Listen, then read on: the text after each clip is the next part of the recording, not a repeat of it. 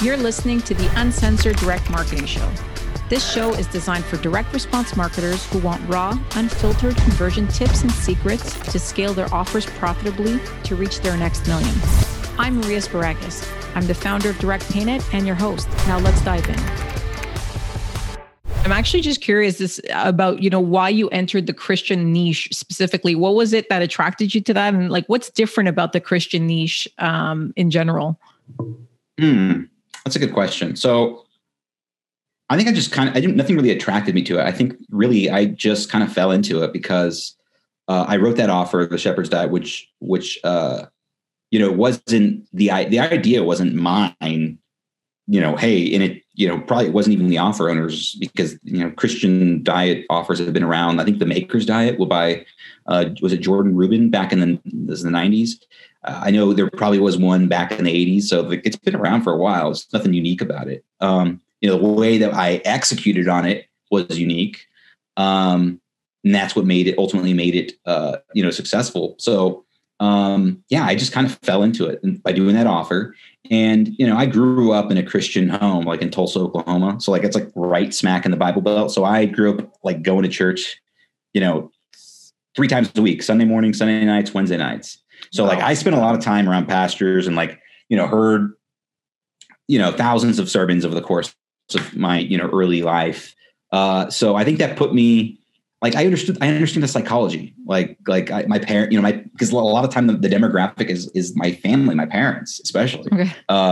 So anytime, and especially they're kind of like my secret weapon. Anytime I have a challenge, I'm going to go talk to mom and dad and see what they have to say. And it's just like a shortcut. It's like the game genie for copy and different beliefs. So, that probably has helped me perform, and then just having the success of doing that said, well, why not? And I've done other offers and other niches that aren't Christian that have done, decently well. But it's just, I think that that's why we've done it. I think that answers that part of the question. Now, what's different about that market, right? Yeah. That's the part you want to know as well, right? Yeah. Because I have been seeing, and again, maybe it's because I'm talking to Julian, and sometimes when you like when I wanted to buy a white car, I just kept seeing white cars everywhere. So it's kind of the same thing. I'm like, is it because I'm noticing it more, or is it just becoming a trend now that I'm seeing a lot more offers geared towards Christians? So there's a couple of ways to look at it. I think it's just, there's a really good book, copy/marketing book by Eugene Schwartz called Breakthrough Advertising. I'm sure you've heard of it.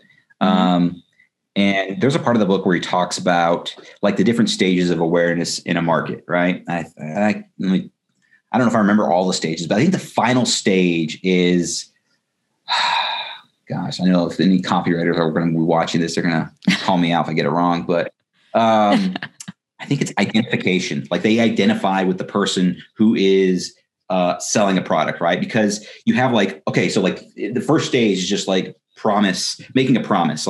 Hey, an example of that would be, lose 25 pounds. And so when that type of marketing message gets perpetuated in the market savvies up and goes, well, I've heard that before. Lose 25 pounds. Everyone says that, right? Yeah. So it might be then in the next level, there might be the micro levels in between these stages, right? Lose 25.7 pounds or whatever, lose 100 pounds. And then it becomes unbelievable. If it's unbelievable, people won't buy it, right? So if you've gone to the limits of believability on that first stage, what I can't remember what it is, but it's something to do with making promises, then you've got to go to the next stage, which is okay, so how can we make this more unique? And then they say, okay, well, let's add a mechanism, something that's different, right? So it's all about the unique mechanism or the unique way in which this product solves a problem. So lose 25 pounds by eating Garcinia cambogia or whatever it's called, right? Yeah. There's the unique mechanism.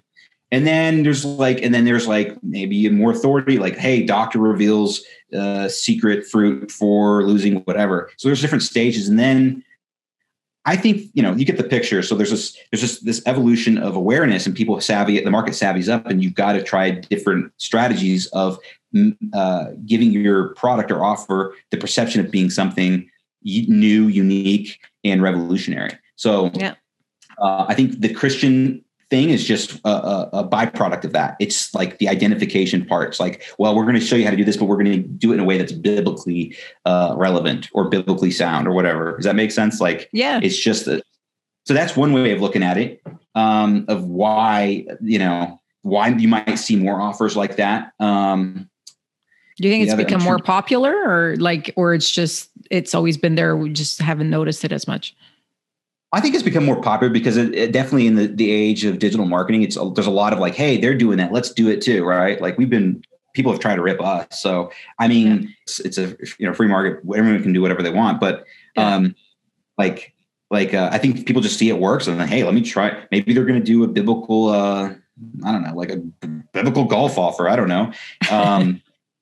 So I think people see it working. They just try it, and it may work, it may not. I think another thing that's okay. So I do have context around like how the customers are different, right? Because that's interesting. Because this is something that was actually surprising for me to hear. It's not surprising after, like it is surprising because I'll tell you what it is. So like, on the customer service side, I was talking to an actual, someone we brought in to help evaluate our customer service and listen to phone calls. And so he listened to hundreds of calls, and he said, and he's seen a lot of different companies. Like, look, this market with Christians, for whatever reason, they're very nice people, right? Like, so they're very easy to deal with in terms of refunds, chargebacks. Whereas we had another business, like the ED side, and it was just like, it wasn't Christian. So it was just very people were more aggressive, hostile. Yeah. More aggressive. So, maybe it's a man versus, men and women thing, or maybe it is a Christian thing where he thought like a lot of these people are salt of the earth. Like, people who really want to do, they really do believe in the golden rule, doing to others as you would want them to do unto you. So I think that has helped the economics of the business because they've been so easy to work with on the back end with refunds and chargebacks. So it helps helps everything. It helps the bottom line. Oh. So that's something that's interesting that I've learned. Do you find, Andrew, that like the same principles apply to any niche that you would like the same things? Like, would you be able to say you would kill it with an offer that's geared towards, I don't know, Greek Orthodox, or you know what I mean? Like, I mean, they're Greek Orthodox or Christian. I'm just saying that because that's where we were. Yeah, like any religious or any type of like just very niche, market. Like I can't really see people who love golf or something. I don't know, whatever.